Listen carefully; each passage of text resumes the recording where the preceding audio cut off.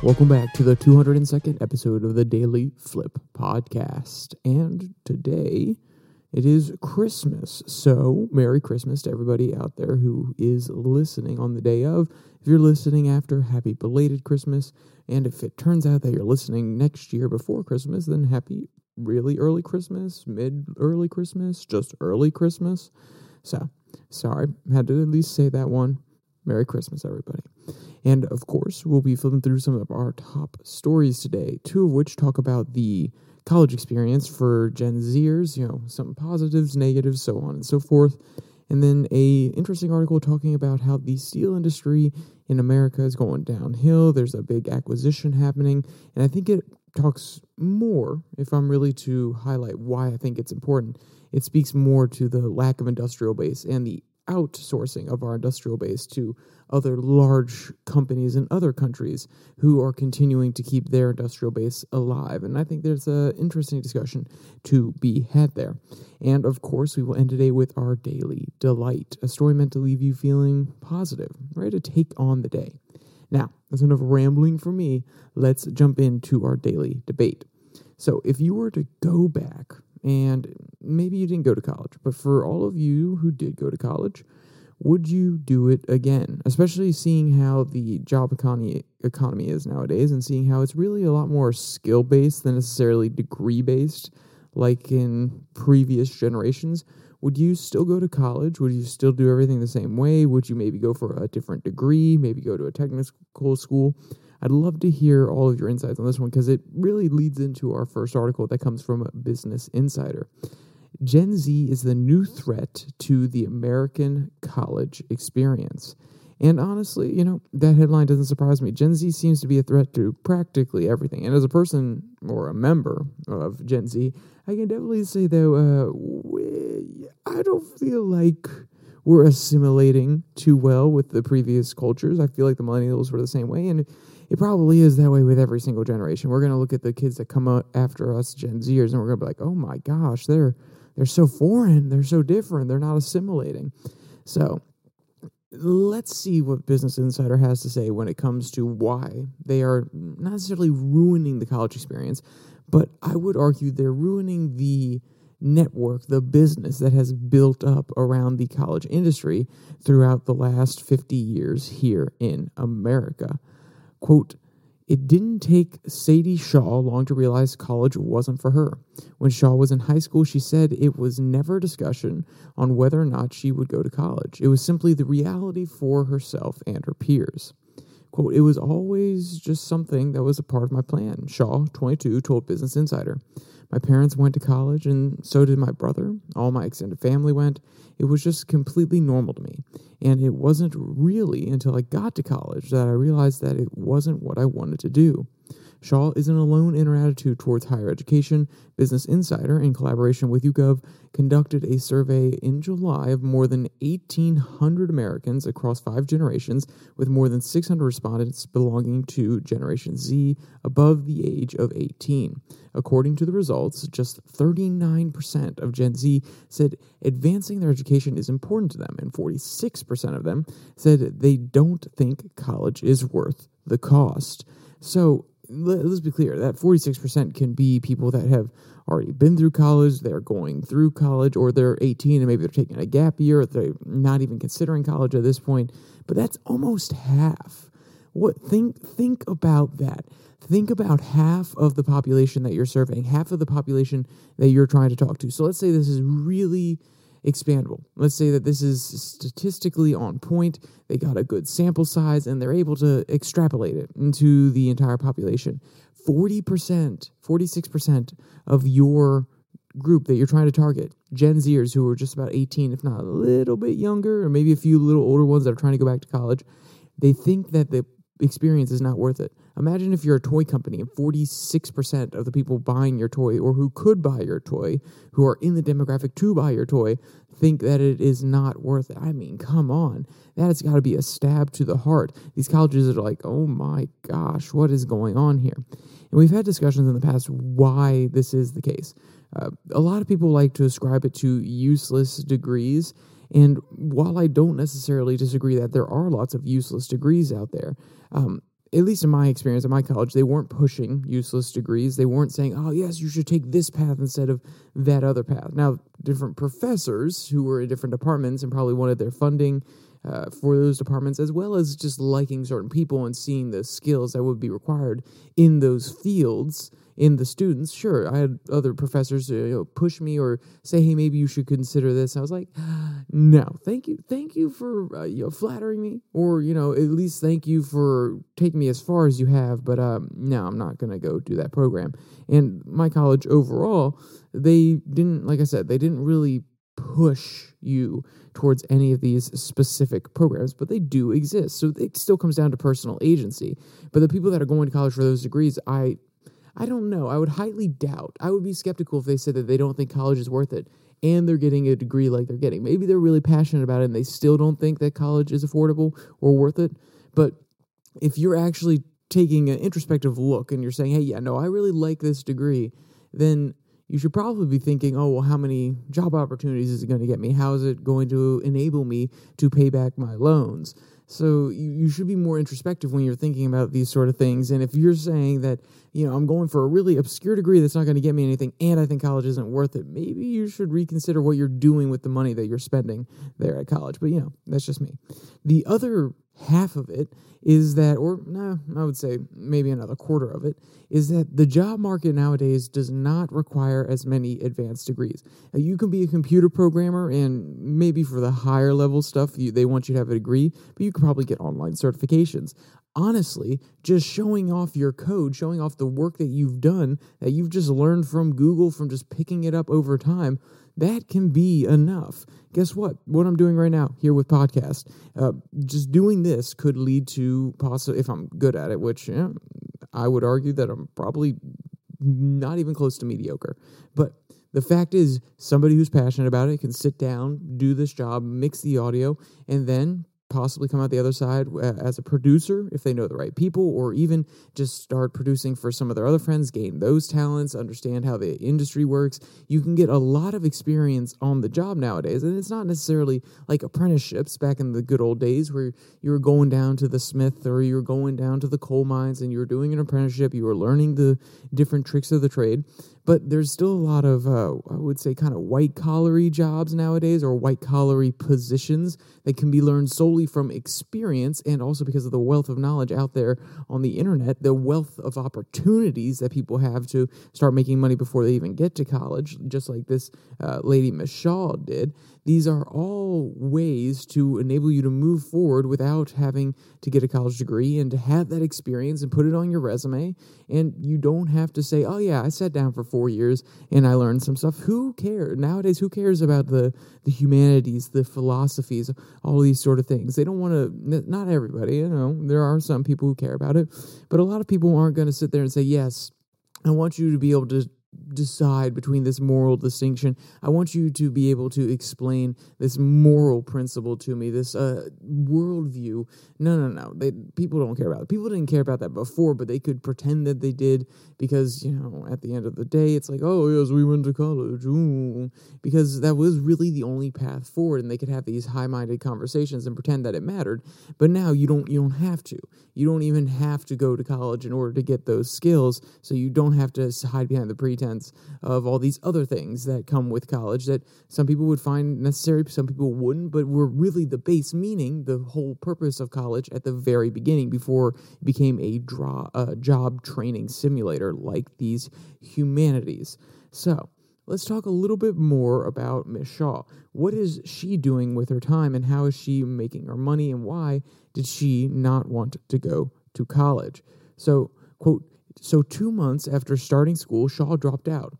It's not that she didn't have a single regret. Currently, she was making money as a TikTok creator and selling fitness plans online, along with working as a store manager at Plato's Closet, a shop that resells gently used clothing, and she said she earns more than enough to fully support herself financially. And it also talks about how she was reselling clothes back in the day before she was actually even in college, and that gave her a good understanding of the business world as well. So like I said, it's all about those opportunities that are out there. It's the on-the-job training that you're able to do.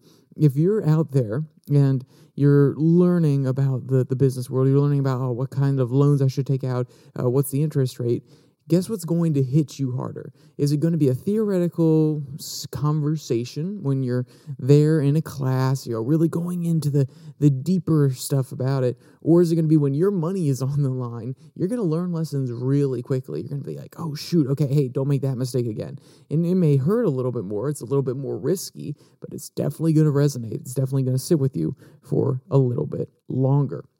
So, what are the other things that come along with college? I mean, lots of costs, right? In order to go to college, you're taking on a lot of debt, whereas some of these people, they're getting straight out there into the business world. They're just making money real quick. They may be taking out some loans, hey, mom, dad, could I take out a loan? Or, hey, bank, I've been a good customer for 2 years and I want to get out there on my own. Could I take out a loan? So they could incur some other costs, but compared to college costs, I mean, come on. Quote, it's just not worth it for some young people to pay thousands of dollars in tuition and take on thousands more in student loans and risk getting a job that might not even make use of their degree. Anna Hernandez-Kent, a senior researcher with the Institute for Economic Equity at the Federal Reserve Bank of St. Louis, highlighted, let's be clear, hold on. She's a senior researcher with the Institute for Economic Equity at the Federal Reserve Bank in St. Louis. First off, why is a Federal Reserve Bank actually doing equity research? Shouldn't they just be, never mind. This is one of those positions that you get because of a college degree and a degree in economics, but equity economics, one of those degrees that might be a little bit out there, but sorry, that's beyond the point. Quote, the research on Gen Z's perspective on higher education. According to an analysis of Federal Reserve's 2022 Survey of Household Economics and Decision-Making, Kent found that less than half of Gen Zers who are Black, Hispanic, women, and went to college but didn't graduate thought that the lifetime financial benefit of college would outweigh the cost. And this was the previous perspective, that at the end of the day, when you go to college, it's not just getting training, it's investing in yourself. And we are a culture that has always, tried to look forward. We've always said, hey, if you're a responsible person, you're going to be investing for your retirement. You're going to be investing for your house. You're going to be investing in yourself. And college was one of those great tools that was seen as, this is how you really invest in yourself. You elevate your mind, you learn to be disciplined, you learn how to take on different problems, you directly have case studies, and you deal with a lot of these practical problems that you may not deal with until the fourth year of business, but hey, at least you know how to handle it, or at least you've talked about it, so you have some idea of how to go about these sort of things. But nowadays, not everybody is seeing it that way. And this is the pinch for the colleges, because at the end of the day, if their value proposition is not enough to bring in Gen Zers, who are already a shrinking generation when you talk about domestic population, not population from other countries, which we are bringing in a lot of international students into the United States, so they can offset it for a little bit. But the domestic population of youngsters is going down ever so slightly, and less people are seeing value in it. So guess what? They're going to start losing money very, very quickly. That's why you've probably seen a lot of different universities retool recently. They're bringing in more up-to-date programs. Remember that coding experience that I was talking about, how you can mainly do that online? A lot of schools are starting these computer science programs so that they can entice these people who could learn it online, but they can learn the deeper theory. They could come out with a little bit more prestige. Once again, they're trying to up the appearance of college and use that prestige in order to leverage more people coming to their university. But as we talked about, a lot of people are seeing through that prestige, and they're understanding at the end of the day, this is not as valuable as it was during my parents' time. I shouldn't have to be pressured, or I'm not going to be pressured into doing this because of social norms, because of social standards, because of all the people around me that did it. So it's going to be a very big pinch for these colleges. They're going to start to lose money. They're probably going to downsize on staff. Maybe, I've talked about it before, maybe they could cut some of the bureaucrats out, and that may save a little bit of money. But even then, that's not going to stop the full bleeding that is going on. So that's one aspect of the college experience for the youngsters. The next one is a really, I don't want to say negative, but it's a little bit hard-hitting, and it comes from the Cato Institute, but cato.org. And the headline reads, "The GOP Stimulus Package for Campus DEI." So, for those of you who have listened for a while or are even aware of any cultural battles, any culture war battles that are going on, even though I don't necessarily love that term because it's really inflammatory, but sometimes it feels like it is relevant and it makes sense. So you may have heard about the DEI programs that are coming into all these different schools, and they're promoting diversity, equity, inclusion. You probably have, if you're going to college now, you probably have a DEI officer, if not an entire department, depending on how large and how far down the road in this process your college is. And they're all about promoting minority voices, groups that aren't necessarily always or haven't historically been represented on colleges, providing a opportunity for these people to feel like they are a part of a community that cares about them, and to try to include everybody, not just the people who are normally the college population. Like they were for a while doing a lot of program for women, because at the end of the day, women weren't as, I would say, for most of the late 90s, college was attended generally by more men than women, but it was very, very slight, and now it's completely inverse. So you may see some of these diversity, equity, inclusion groups, even though I don't think they'll actually do it, but in theory, if they stick true to their premise, they should actually start doing more promotion and inclusion events for males. Not that we really need it, but the point is that they probably should do that if they're going to stay true to their message. And a lot of these DEI offices have implemented very specific rules about how people can interact, how they should interact on college campuses. If there are certain violations of these DEI rules, it can be evaluated by that office, so on and so forth. And the Republicans have been criticizing this for a long time, like, whoa. Hey, don't you dare try to push that ideology on people in college, on our kids, or just on the population in general. We don't want your DEI at college. We don't want your DEI on the workforce. We don't want people to expect this DEI department to become a normal part of their life. We feel like it's actually limiting what people can say, limiting people's freedoms, limiting the intellectual exploration that could be allowed at college, because you can't have a thought that may be a little bit controversial to the DEI narrative, because it could be perceived as trying to slight any group that would be protected by the DEI office, and so on and so forth. There's a lot of different aspects to it. It's a lot more nuanced than I'm giving it credit for. There's no doubt about that. But like I said, the Republicans have been really, really pushing back against it. And the Democrats have been defending it. They're saying, hey, we're trying to make it a more inclusive place. And now, guess how things have flipped a little bit. Actually, I take that back. If you go off the premise that the Democrats are trying to make it a more inclusive place, and they're willing to, have a little bit, I don't want to say a little bit of controversy, because it's controversy from one side they'll have, but not the other. They're sticking true to that premise. They're allowing these more controversial viewpoints on Gaza from Palestinian people, pro-Palestinian people, to be allowed on their campuses. And you saw, maybe you didn't see, but maybe you heard about the leaders, the presidents of Penn, MIT, Harvard, all going in front of Congress, and there was the whole breakdown. Oh, wait, hold on, you can't say that this is a violation of your anti-discrimination policies. You can't say that this anti-Semitic rhetoric is bad, that you would condemn these people, so on and so forth. And when I first heard it, it really did remind me of how people on the left would say, "Oh, you can't talk about this bigoted behavior. You can't talk about this racist language," when it wasn't outwardly racist. It just maybe had, I don't want to say undertones, because even then that gives it too much credit. By the people who were trying to misconstrue it, it could have been construed as racism. If you look at it from the definition of racism 30 years ago, 20 years ago, 10, maybe even 10 years ago, even though it was a little messy then, it wouldn't be considered racist. But because of the higher bar and the microaggressions and all these sort of things, there's a hyperly narrow focused view through which the DEI people look at things, which is oppressor versus oppressor.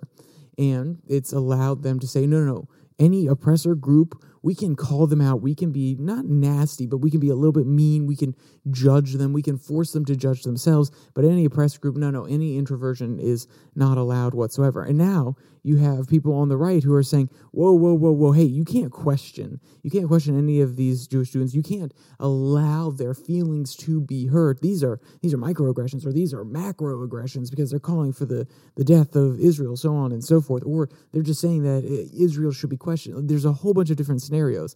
And when you hear the people on the right going immediately to the emotional response, like, whoa, whoa, you can't criticize this. You can't hate on this. It really, really feels like the tables have turned here. And it reminded me, when I heard about this article, I was like, yes, this is 100% true. They sound like the critics that they hate so much. They sound like the people they've been raving against so much. They are falling into the identity politics rabbit hole. Just because a certain group has a certain identity, just because they are of a certain ethnicity, does not mean they get special privileges because of it. That does not mean that they have to be protected just inherently because of it. And when I say protected, I mean everybody deserves to move about and not be afraid of getting harmed. When I say protected, I mean with rhetoric, with verbal sparring, or, these mandates, rules that are trying to be pushed through Congress, or the enforcement of rules in an even-handed way on these college campuses, which, hey, sounds great. Make sure that any rule is even-handed. But when the rule is stupid to begin with, that doesn't mean that you should even-handedly do it. Maybe you should just repeal the rules, so then it's just flat across. But yeah, never mind. That goes a little bit too deep into my own little hatred of particular rules and authority. Yeah, that's not for me to say. Let's jump to the article. Quote, House Republicans are waging war against woke anti-Semitism, and they smell Ivy League blood in the water, The Hill reports. Viral video of Rep. Elise Stefanik roughing up 3 college presidents at a recent congressional hearing has already forced one, Penn's Elizabeth McGill, to resign. And last week, the House passed a resolution calling the other 2, Harvard's Claudine Gay and MIT's Sally Kornbluth, I'm sorry if I'm mispronouncing your name, man, to follow suit. 1 down, 2 to go, Stefanik crowed. Okay, then, what? Declare victory? And yes, I know it's a little bit weird. Their punctuation's a little bit weird there. Now, the next point that they're going to make is the more important one. Stefanik and her colleagues have drawn attention to a serious problem. Elite academia's captured of an illiberal orthodoxy branded diversity, equity, and inclusion. But the GOP's pressure campaign is doomed to backfire. Its most likely result will be to spawn a new layer of speech-suppressing bureaucracy on college campuses. If Republicans hate the DEI regime so much, why are they handing it a stimulus package? And this is exactly it. Instead of completely rejecting the framing that these different groups have used, they are saying, no, we're going to accept what you're going at. And we're going to say that now you have to restrict the free speech of somebody else in order to protect a different group. They accepted the framing and then used it as their own weapon, which, let's be clear, that is a tactic in and of itself. If you want to say, hey, we're going to play by the exact same rules here, we're going to make your standards apply to everybody. We're not going to let you get away with it. We're going to pressure you to take on the burden of the rules that you have created. That is a worthwhile solution sometimes, but it takes a little bit of introspection from the other side. It takes them willing to admit that they did something wrong, which none of these colleges are going to be able to do. They're not going to be willing to do it. Too much of their thought process, their academic intellects are really bought up in the DEI movement, so they're not going to reject it wholesale and say, oh, well, okay, we realize, you're pointing it out to us, we realize we were wrong, we're going to flip tail and run on this one. No, they're just going to say, okay, hey, you want to pressure us like this? We're just going to restrict free speech more. And that is the thing that is so frustrating. That is the thing that is so sad, because by buying in to the framing that has been put out there by people on the left. And I don't even want to say on the left, because I know plenty of people on the left who don't necessarily fully buy into the DEI framework. I know lots of liberals who are not progressives who don't buy into it. I know some progressives economically that don't buy into it, socially. So there's a wide swath there. But for anybody who has bought into the DEI narrative and they're saying, well, no, this class is actually, it isn't an oppressor, it isn't oppressed, so it's a little bit of a different dynamic, blah, blah, blah, blah, blah.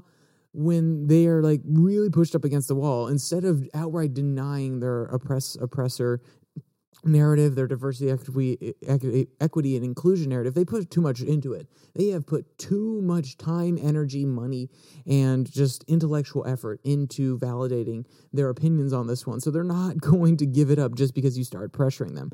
The thing that should be done here is outright rejection of the ideology. But nope, because the Republicans want to have a cudgel to use at this point, because they want to beat the liberals over the head with their own weapons, because they've been angry, they're frustrated with all this time that they've had to live under the boot of the DEI kind of stuff, guess what? They're going to actually fall into the exact same hole that they criticize the other side for falling into on a regular basis. And it's just ironic, and it is so sad.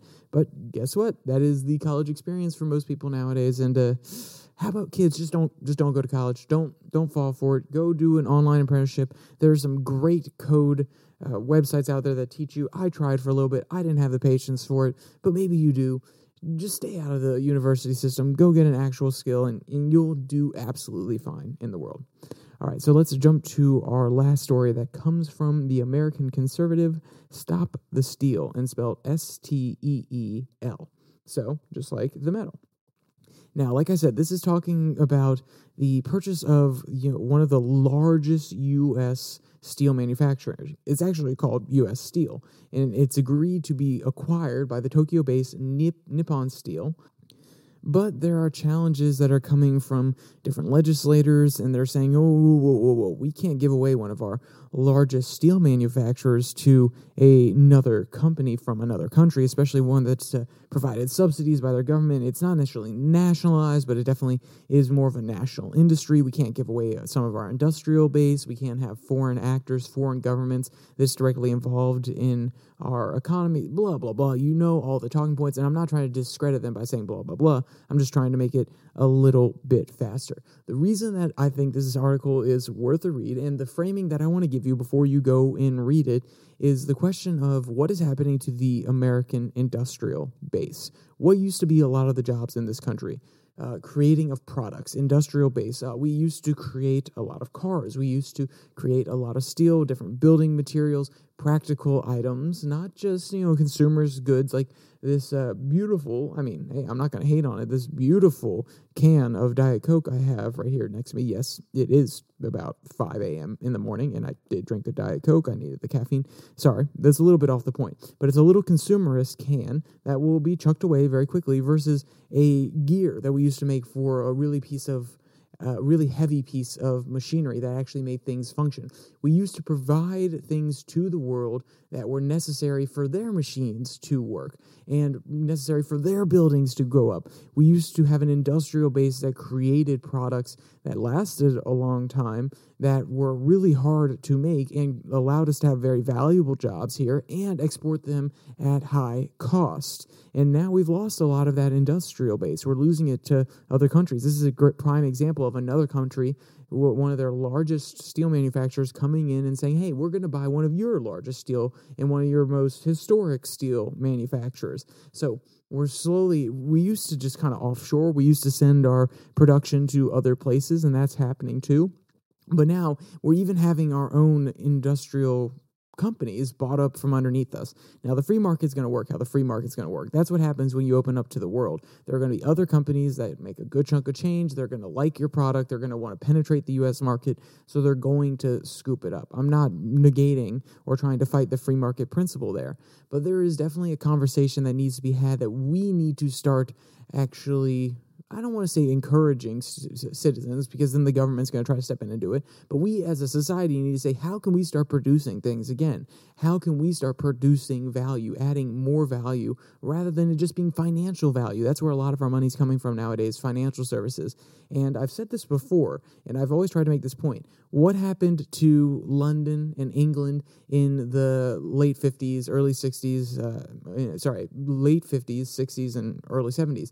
They became a financial hub after their industrial base was going away. And guess what? They are a second-rate first world power, if that makes any sense. They're still a world power, but they're a second-rate world power. And most of their influence comes from their history rather than their current position, even though they do have some strong military assets, and they have a few, strategically made trading deals and things like that, especially being right on the border of Europe. They can possibly, do a little bit of finagling and say, oh, some of the shipping goods have to come through England. But the point that I'm trying to get at is that was before their fall. And now we are becoming a financial hub rather than a production hub, and that'll probably be our fall too.